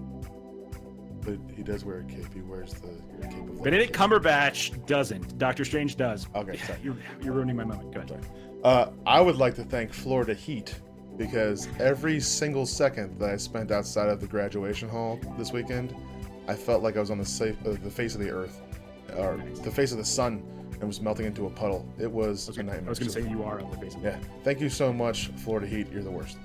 Okay. To the people who wrote, directed, and starred in the movie on Netflix, on Amazon Prime, The Sand. It's a movie that took the old college joke activity, The Floor is Lava, and made it an absolutely terrible movie about a bunch of hungover kids getting eaten by the sand of a beach. Thank you so much. It was amazing. Finally, I want to thank Papa Probo with his beautiful online videos and Beat Saber beat tracks. Recently, he was talking about us on his Twitter page, and beating it up with the old lightsabers. So I want to thank him for the promotion and the help. So thank you so much.